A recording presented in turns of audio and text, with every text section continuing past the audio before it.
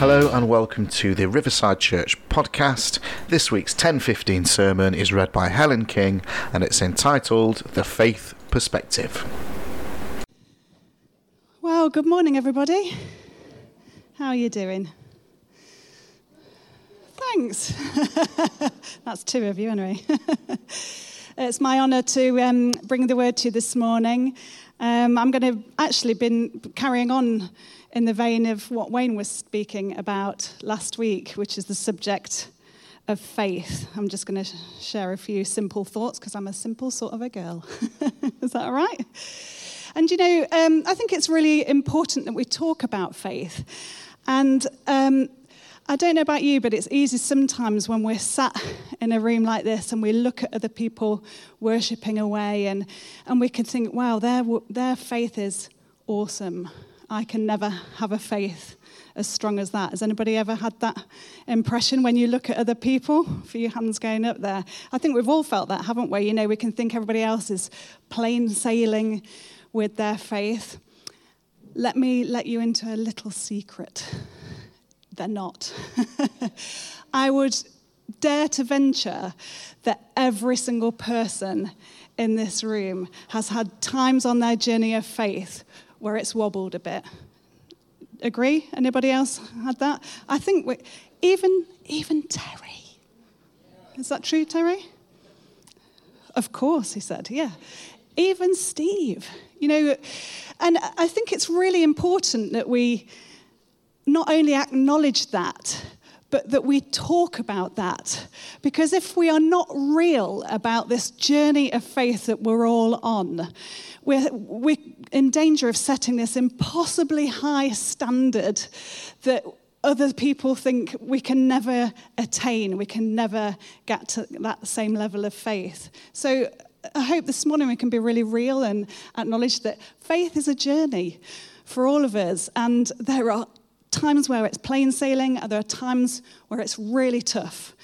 But I just pray this morning that as we look at the Word of God, that you'll be encouraged in your journey of faith, encouraged to keep going.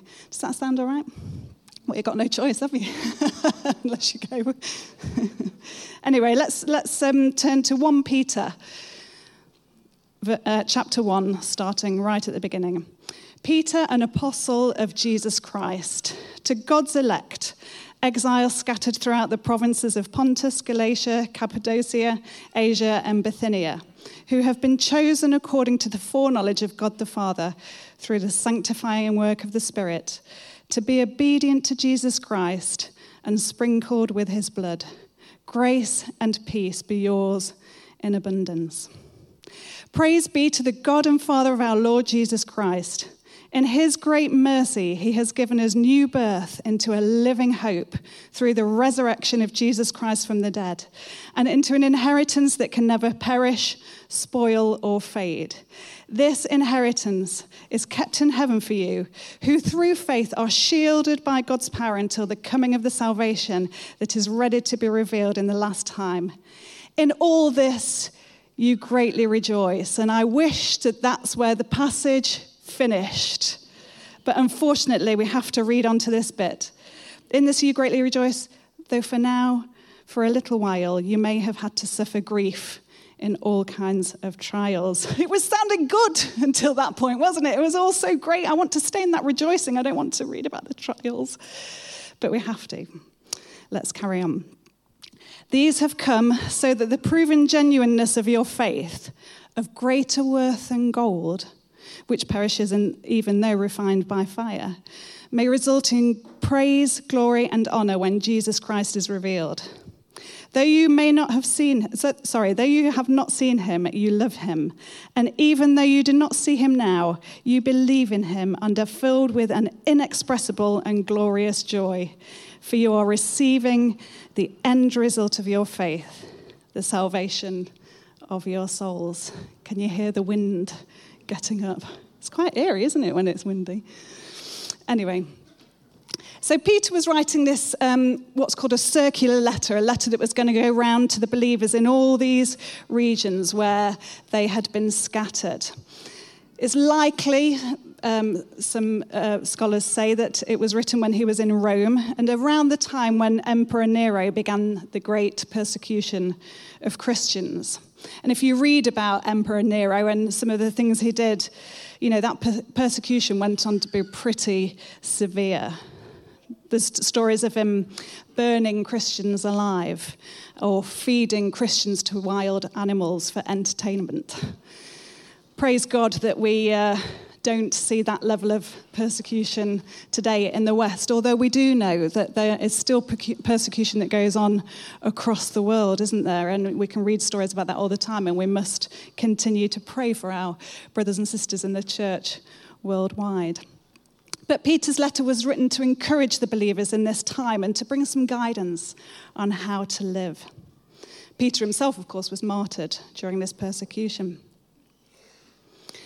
We may not face that level of difficulty, but I think it's fair to acknowledge that in this life we do face trials, don't we? We do face challenges of life. And I've not got to that stage of holiness like Paul, where he said we must consider it pure joy when we see trials. If some of you have got to that stage, then I applaud you. But I do believe that when trials come, we have a choice about how we can respond to them, how we can view the trials in our lives.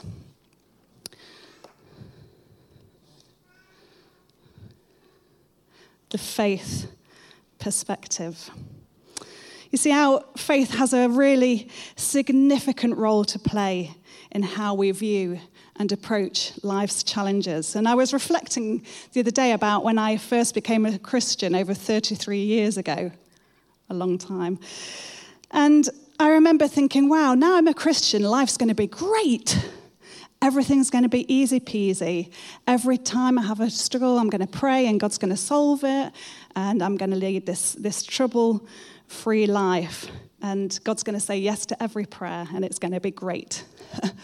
Anybody else think the same way in the beginning? And of course, then you start to read the Bible and start to understand a little bit more about faith and realize that is not so. You see, I think I was wanting God to fulfill my agenda for my life and give me a trouble-free existence until I got to heaven. But of course, it's not that at all, is it? Actually, when we come to become a Christian, we're actually making a decision to surrender our lives to him and ask him what his agenda is for our lives. We're surrendering the lordship of our lives to him. Troubles are guaranteed in this life because we live in a fallen world. But I do believe that we shouldn't view faith through the lens of life's circumstances. We should view life's circumstances through the lens of faith. Let me say that again. We shouldn't view faith through the lens of life's circumstances. We should view life's circumstances through the lens of faith. And that switch in perspective takes some practice. As Peter says in the passage, the genuineness of our faith is proven in difficult times. Billy Graham said, "Mountaintops are for views and inspiration, but fruit is grown in the valley." Something about valley times, isn't there, that causes us to exercise our faith, and our faith tends to grow more in those times than in the mountaintops. But what do we know and understand about faith, and how can we help make that switch in perspective? Faith needs to be activated. Peter says, by faith we are shielded by God's power. And that connection between faith and being a shield takes us straight to the armor of God in Ephesians, where it says this: take up the shield of faith with which you can extinguish all the flaming arrows of the evil one. When you look at the armor of God, faith and the word, the shield and the sword, are the only two items of the armor that require you to do something with them. They're not just things we wear, not just items that we put upon our body. These two things require action. The shield would be strapped to a person's hand, but if a shield's dangling down there, it's not going to be of much use. For a shield to be used properly, it needs to be raised and put into position. Same with faith. We need to raise it up. We need to position it. Shield is a guard. A shield is a guard. It's a defense. It's designed for protection. So is our faith. And why do we need the armor of God? Well, because we're in a battle. And of course, it's always hardest to raise a shield in the midst of a fight, in the midst of a battle, when we're tired, when we're weary. It's then that it becomes a choice and a decision we must make. The more we do it, the more we get used to doing it. And you see, the enemy is real and is active, and he is trying to rob, steal, and destroy your faith. And that's why he fires arrows at you. And what can those arrows be? What sort of fiery arrows are we talking about? Well, there's all sorts, aren't there? Could be circumstances, could be fears, temptations, unhelpful thought patterns. You see, arrows don't always come as outside circumstances. Sometimes they come in our thoughts. You can't do it. You're not good enough. You'll never get any better. Have any of you ever battled to do something that God has asked you to do because you think you're not good enough to do it? I know quite a bit about that one. And yet, in those kind of circumstances, when you raise up the shield of faith and say, no, if God has called me, he will equip me. Even though I don't feel good enough, I know that he can work through me. I'm not a big enough barrier to God who created the universe. He can work through me if he's called me and equipped me. How many times has the enemy robbed people or frozen them with fear by saying, you can't do it? Or his other line, did God really say? Remember that one? Did God really say? But it's those times we need to raise our shield of faith. And of course, as many of you know, I'm sure, in Paul's day when he wrote that, shields had a leather front to them, and they would be soaked in water before going into battle, so that when arrows came, when the enemy would fire arrows that had been lit at the front, the fiery arrow would hit the front of that shield, that wet, soaking wet shield, and the water would extinguish the flame. So we must remain soaking wet in the Holy Spirit. We must continue to remain with that closeness to God and that soaking of his presence so that the Holy Spirit can extinguish those fiery arrows. Notice it doesn't say you won't receive any fiery arrows anymore. It says when they come, the shield of faith will protect you. What else does faith do? It reminds us of our position. Do you know, we've sung some amazing songs, haven't we, this morning? And I thought the worship was just wonderful. And thank you to the team. The words of some of those songs just reminding us once again of our position before Jesus, about what he's done for us. I love that line. I wrote it down because I just loved it. From the throne of endless glory to a cradle in the dirt. That's what Jesus did for us. And faith reminds us of our position in him, just as Peter was reminding the scattered Christians of their position with all those verses about rejoicing and about the living hope that they have in Jesus.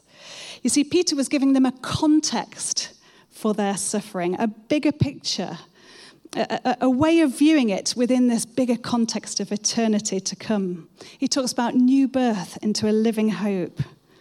What an amazing promise that we have. And isn't that what faith is? About hope? Hebrews 11:1. Now faith is the substance of things hoped for, the evidence of things not seen. And I've used the King James Version because I love the two words substance and evidence. I also love that subheading that the translators put in there, by faith we understand. I love that. But let's look at these two words, substance and evidence. There's the Greek up there on the screen. Substance is confidence, firm trust, assurance. And evidence is that by which invisible things are proved, and we are convinced of their reality. That's what faith is. Confident assurance of what we believe in, evidence and proof of the life that we have in Jesus. I love it. Hope isn't wishful thinking, like wishing Forest would win the Premiership. It's a firm assurance, a trust, and a confidence in what we hope for. I mentioned a couple of weeks ago that we are hope carriers, that we carry this message of Jesus and life in him wherever we go. And that's why as Christians, I think we are glass half full sort of people. I think we should be, because of this message of living hope. We're on the winning team. It ends well. We win the victory in the end because of what Jesus has done. Can I get an amen? You know, this is a good news story. And therefore we live, though we struggle at times, we have this context of eternity. And it's an amazing truth, isn't it? I was, again, a story came back to mind of when the family and we went to the Lake District. It was years ago. It was actually in 2007, because I wrote it in the back of my Bible. And where it was surrounded by a beautiful pine forest, as Center Parcs often is. There are other holiday venues that are available to people to visit also. But where we were staying, we used to walk down into the centre, and every day we would pass this amazing view that I could see beyond the pine forest. And I could see that just beyond these trees was this amazing valley that went on for miles and miles and miles. And right at the back of it were these Cumbrian mountains. And it was the most spectacular sight. But I couldn't see it clearly. I could only sort of see it in part. And every day, I don't know if you remember this, I haven't asked you. Every day we would go and try and find a clear view of this amazing valley. And we would go behind lodges and walk through the trees. And every day we were searching. And as the week went by, I was getting this growing frustration that I couldn't see this view clearly. And God was really speaking to me about this in a prophetic sense, about something was coming, and I can't see it clearly yet, but one day I'll see it fully. And I think on the last day we managed to get through the trees, but there was a fence. But we could still see through the fence, and it was the best view I'd had yet. But I could just get a slightly clearer, not completely unobstructed, but this slightly clearer view of this wonderful valley. And as I was reflecting on the faith perspective this week, I thought about that view, and I thought there's something in that. It reminded me actually of 1 Corinthians 13, verse 12.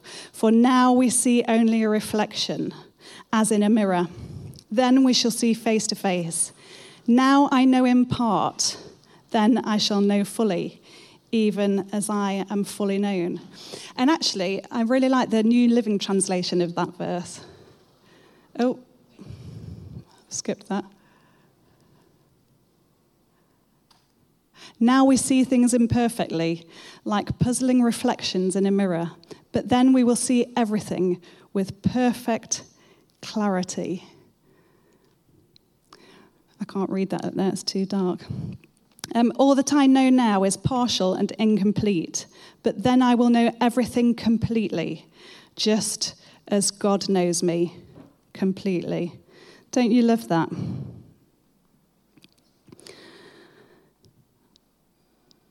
I think I've skipped a load of things. Anyway, I love that sense of one day we know him, now we know in part, but one day we'll see in full. And that picture of the trees in the way. And I think it's a bit like that with God and our picture of eternity. We can see a glimpse, we can get a general impression, but we can't see it fully yet. We live in a kingdom of now and not yet. And that verse has really helped me, particularly in recent weeks, because, you know, we all have questions, don't we, that might not be able to be answered this side of eternity. We all have things that we can't quite get our head around. And we live in a society where we're so used to having all the answers. It's so easy to click on Google. You can ask Google anything, can't you? There's a great video on on YouTube the other day of this little boy doing his homework by just clicking, I think he was asking Siri the questions and it was giving him all the answers. But information and knowledge is so accessible, and we know more about the climate than ever before. We know more about the universe. We know more about the human body, about health, about everything. And it's we're getting to the stage where we feel that we should know everything, that we can know everything. But do you know what? We can't know everything about God. We can know him more and more in a growing sense, but we can't fully understand him and his ways this side of eternity. And that's helped me in the questions. That's helped me learn to live with the questions in the meantime. Because I know that one day I will know in full. One day we will see an unadulterated, unobscured view of God. One day we will be in the unrestricted, unhindered presence of God. We will be able to look Jesus in the face. And I have a feeling that in the light of his glorious face, all of our questions will melt away. All of our struggles and all of our strivings will seem like nothing in the light of eternity. We will see him fully, clearly, and completely. In the meantime, we learn to live with that understanding. We can't see it all now, but one day we will. I do believe we need to activate a faith perspective, to let faith be the lens that we see life through. God is bigger. And of course, it's not good enough to know just about God. We need to know God through personal encounter, to feed our faith, and to acknowledge that with him, anything is possible. What does Peter say? He says, your faith is of greater worth than gold. Though you have not seen him, you love him. And even though you do not see him now, you believe in him and are filled with an inexpressible and glorious joy, for you are receiving the end result of your faith, the salvation of your souls. Amen.